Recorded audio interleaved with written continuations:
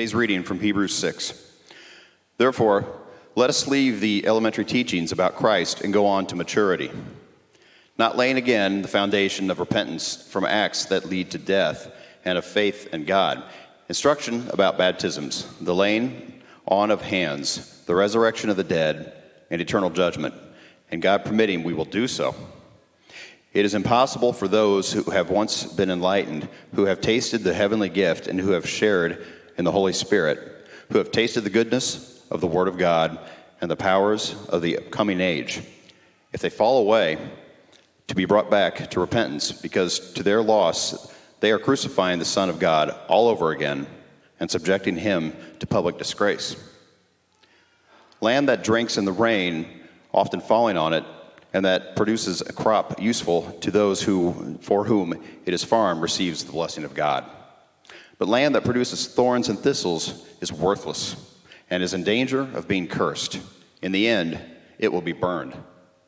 Even though we speak like this, dear friends, we are confident of better things in your case, things that accompany salvation. God is not unjust. He will not forget your work and the love you have shown him as you have helped his people and continue to help them. We want each of you to show this same diligence to the very end in order to make your hope sure. We do not want you to become lazy, but to imitate those who through faith and patience inherit what has been promised.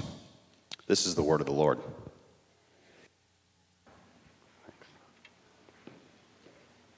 Good morning. Let's pray. Lord, we pray that you would make us useful. We pray, Lord, that you would open us to your word. We pray, Lord, that you would, as the scriptures say, make us like living soil that receives the rain given to it from heaven, that is nourished by it, that we might grow, that we might be abundant in your love. We pray this in the name of Jesus, our Savior. Amen. We're going to talk about growing today.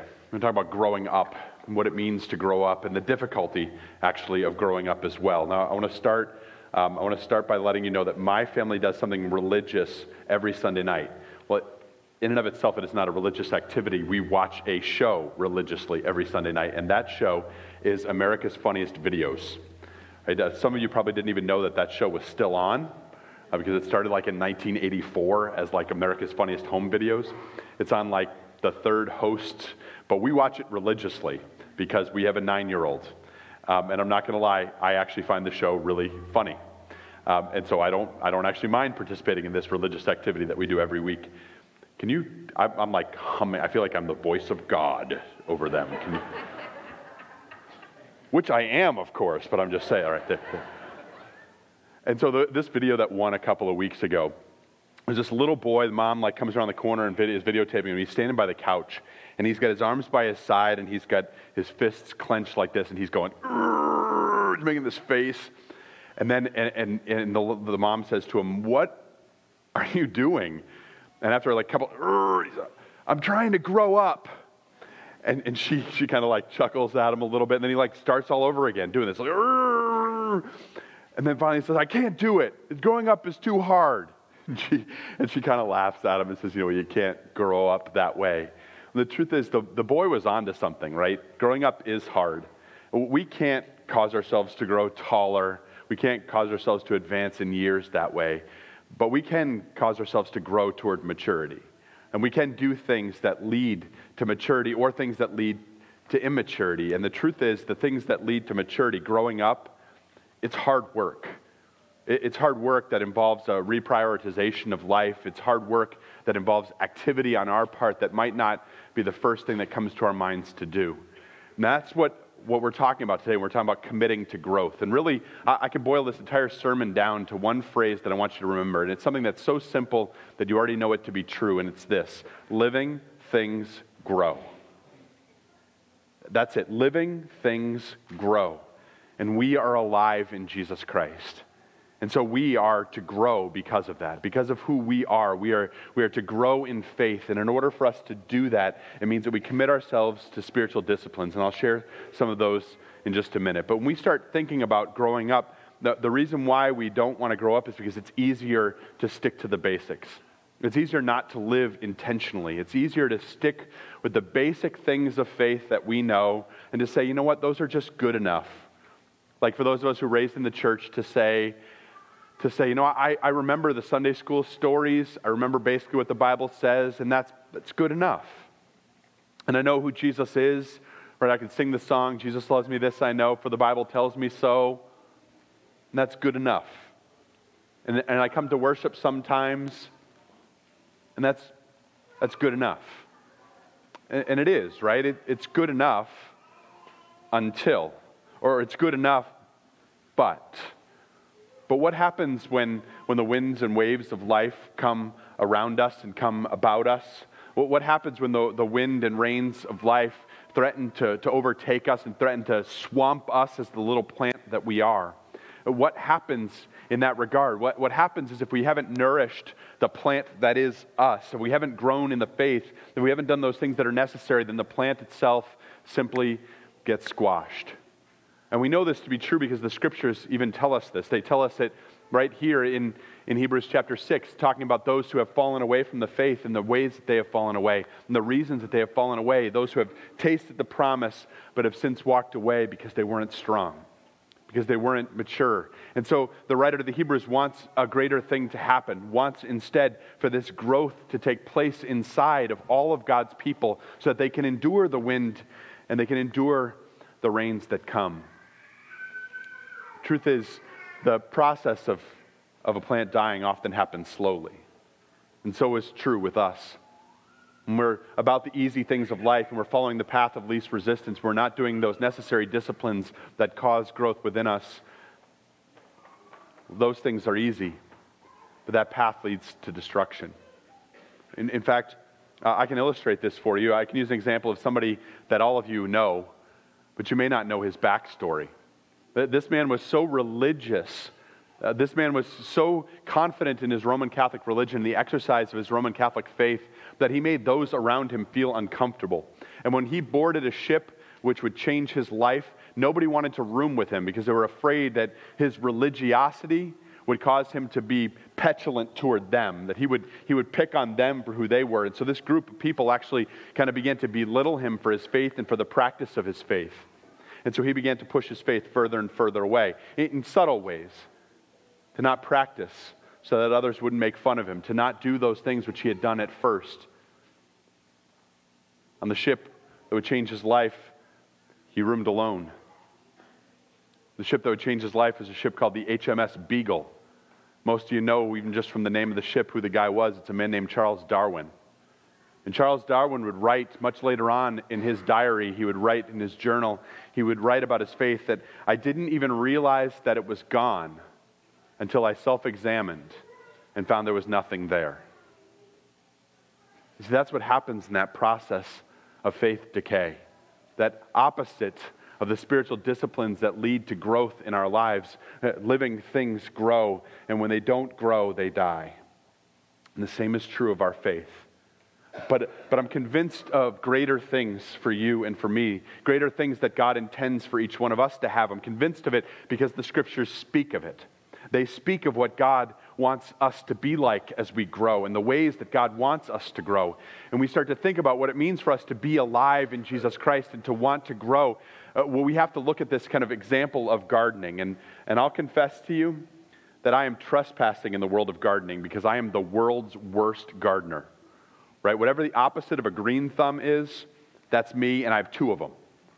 Right? And I mean, some of you look at a plant, if you ever see the little clearance section of plants, at Lowe's or Home Depot or something like that, and there's one little green leaf on it. And some of you are like, oh, there's a green leaf, it's alive. I'll use that to be the shrubbery for my house. And I look at that and go, someone's already started the process of killing it, I might as well just take it and put it out of its misery. Right? I'm great at growing weeds. And that's somewhat true of our spiritual life as well. Because a plant needs certain things. I mean, I understand the concept of it, right? It needs to have good roots that are surrounded by good soil that is nutrient rich. They need to receive good water that will allow it to grow up, and it needs to have the sunshine so that it can do its process, so it can do all the things that it needs to do to grow. We are the same. The soil that is us needs to be tilled by a master gardener so that our roots are deep.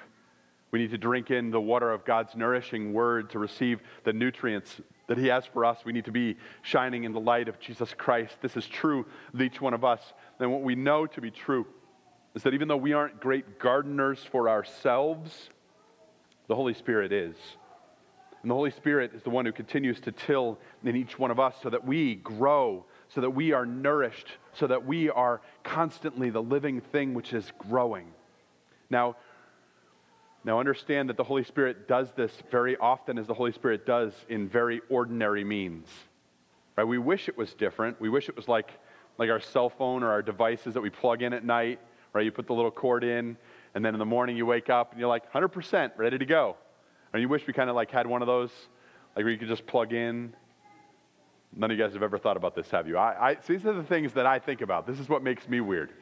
Like, what if the Holy Spirit just like plug us in, and then like in the morning I'm like 100% faith. All right, let's go. But you see, the Holy Spirit uses ordinary means. And so I want to outline some of those ordinary means that the Holy Spirit uses. And I want to outline a bunch of different ones for you because we each have different personalities. And so some of these will appeal to some of you and not to others. And I'm also going to warn you, because some of you are overachievers, and you're going to hear these 7, and you're going to say to yourself, you know what? These things start for me at noon today, and I'm doing all 7 of them. Well, God bless you. And others of you are like, yeah, I'm not touching any of these. And I want to urge you to be somewhere in the middle. Just pick one. Just pick one of these to try this week, to allow God, the master gardener, the Holy Spirit, to till the soil that is you, to cause your roots to grow deep so that you will know Jesus Christ, because that's the purpose of these spiritual disciplines. All right? So I want you to think about one of these that fits well for you. I'm going to go through a list of them. All right? First one is worship. And the spiritual discipline that is worship, you know about this one. In fact, you know about it well because you're here. You've come today not because the pastors are so dashing, but because you knew that you would be fed through word and sacrament. Because you understood what it meant to be together today with other believers. You understood that God would bring his grace to you in this place. You understand about worship and letting that carry over into your life. In fact, we've already had a whole sermon just about that. And so I'm not going to spend a lot of time with that. That's the first one, worship. The second one is prayer. And of all the things that people ask me about as a pastor and the exercise of their faith, prayer is probably the first or the second thing that people ask me about. And I'm always surprised at how many Christians say to me, I don't know what to pray. And my response is always pretty simple. It's the same thing that I tell our confirmation students every year, because this isn't just for kids, it's for all ages. When you don't know what to pray, just start with the Lord's Prayer. Just start there and pray that prayer slowly and let God lead you through it. What does it mean to ask him for your daily bread? What does it mean to ask him to not lead you into temptation? What does it mean to ask him to enable you to forgive somebody else? Just let that be a guide for your prayers. But there are other ways as well. That's not the only way for you to be guided in your prayers. In fact, again, as Pastor Max said at the beginning of worship, this is Reformation weekend. And so I'd be remiss if I didn't at least have some quotes from Martin Luther in my sermon today, and so you won't be disappointed. Here's your Martin Luther portion of the program. Martin Luther wrote a small tract called A Simple Way to Pray. And he wrote it for his friend Peter, who happened to be his barber. And Peter had led a tough life and had gone through some difficult things, but wanted to recommit to his faith and wanted to grow in it. And so he asked Pastor Martin Luther if he could help him. And he wrote this little 12-page tract. I'm not going to read all 12 pages, don't worry, just a couple of quotes. But this is what he said to him. He said, "First, when I feel that I've become cool and joyless in prayer because of the other tasks or thoughts, for the flesh and the devil always impede and obstruct prayer, I take my little psalter," which is just a little personal book that has the Psalms all written in it and a few other things. I take my personal psalter and I hurry to my room, or if it be the day or the hour for it, to the church where the congregation is assembled. And as time permits, I say quietly to myself and word for word the 10 Commandments, the Creed, and if I have time, some words of Christ or of Paul or some Psalms, just as a little child would do. It's a good thing to let prayer be the first business of the morning and the last business of the night. Guard yourself carefully against those false, deluding ideas which tell you, wait a little while, I'll pray in an hour. First I must attend to this or that. Such thoughts get you away from prayer into other affairs which so hold your attention and involve you that nothing comes of prayer for that day. That's some pretty good advice. And again, when you think of how to pray, it's not a bad pattern. You might say, well, I don't have time to say word for word all of the 10 Commandments in the Creed and to read a little from Paul and a little from Christ and then to read a couple of Psalms. But maybe just pick one part of that and allow that to be something that instructs your prayer. But above all, worry less about how to pray and more about the activity that is prayer. You see, prayer itself is remarkable. The Almighty God of the universe wants to hear your voice and is inviting you to have a conversation with him, is inviting you to speak to him and share whatever's on your heart and mind. And through that, God the Holy Spirit causes growth in you.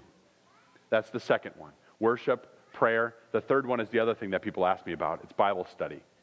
And people are often well-intentioned, and they say, well, where should I start? After all, the Bible is a big book.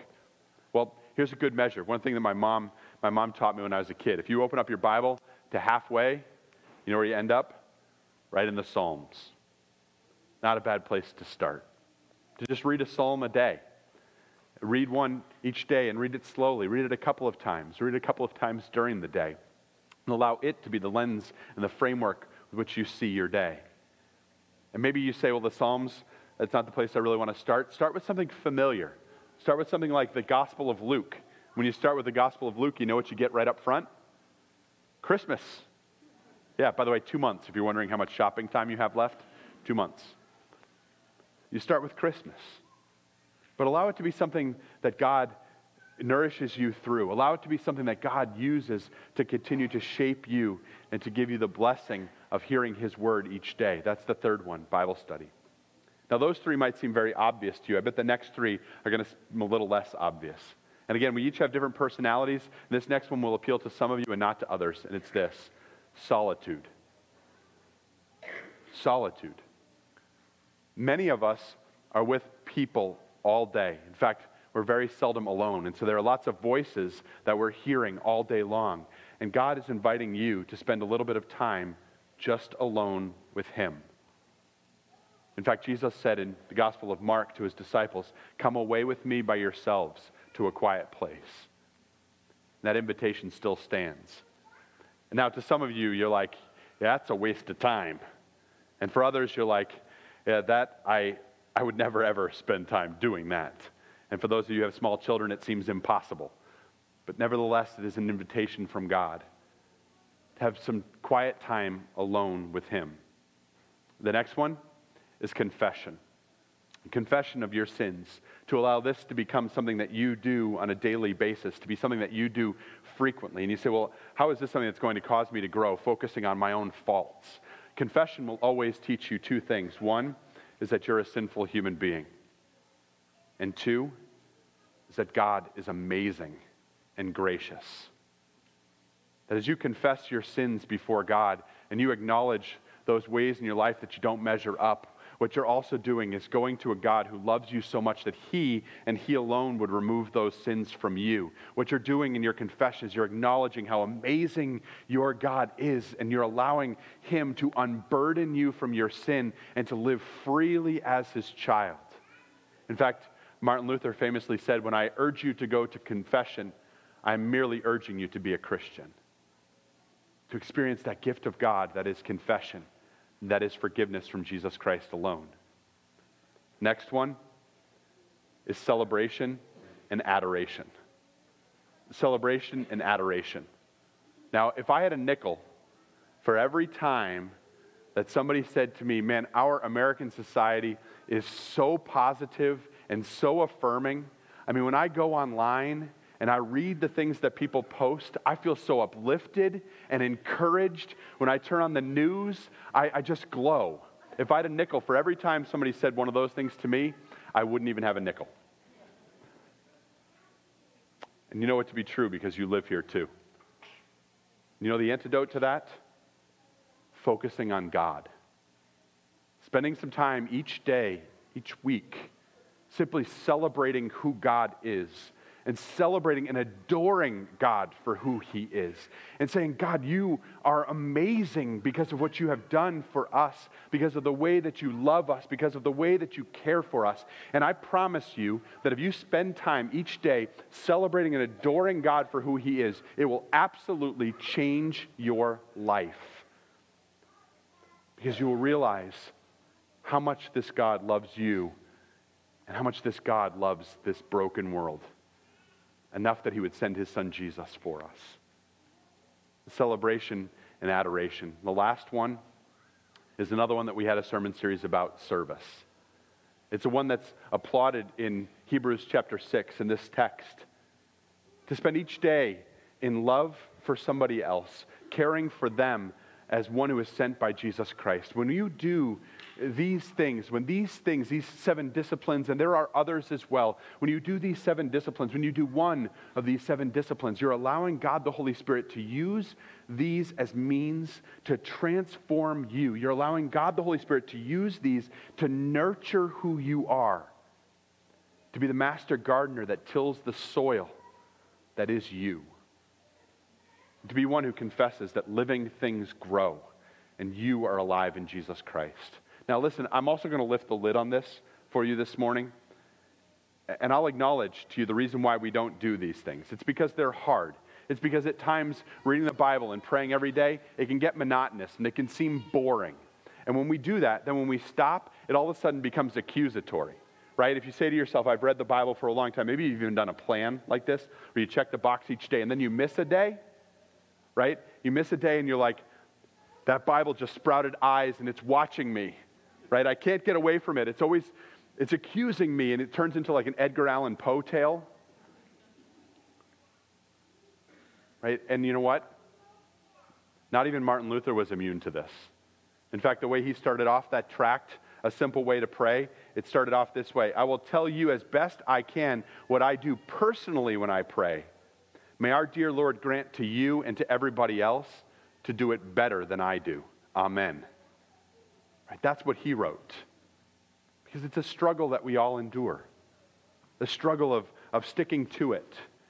And so that's why it's important for us to focus on why we do this. To focus on why we do these things and why we want to continue to grow spiritually. It's not focusing on the process and on the amount of the Bible that I haven't read yet. It's instead realizing that we want to continue to grow, because as we grow, we develop deeper roots in our relationship with Jesus Christ.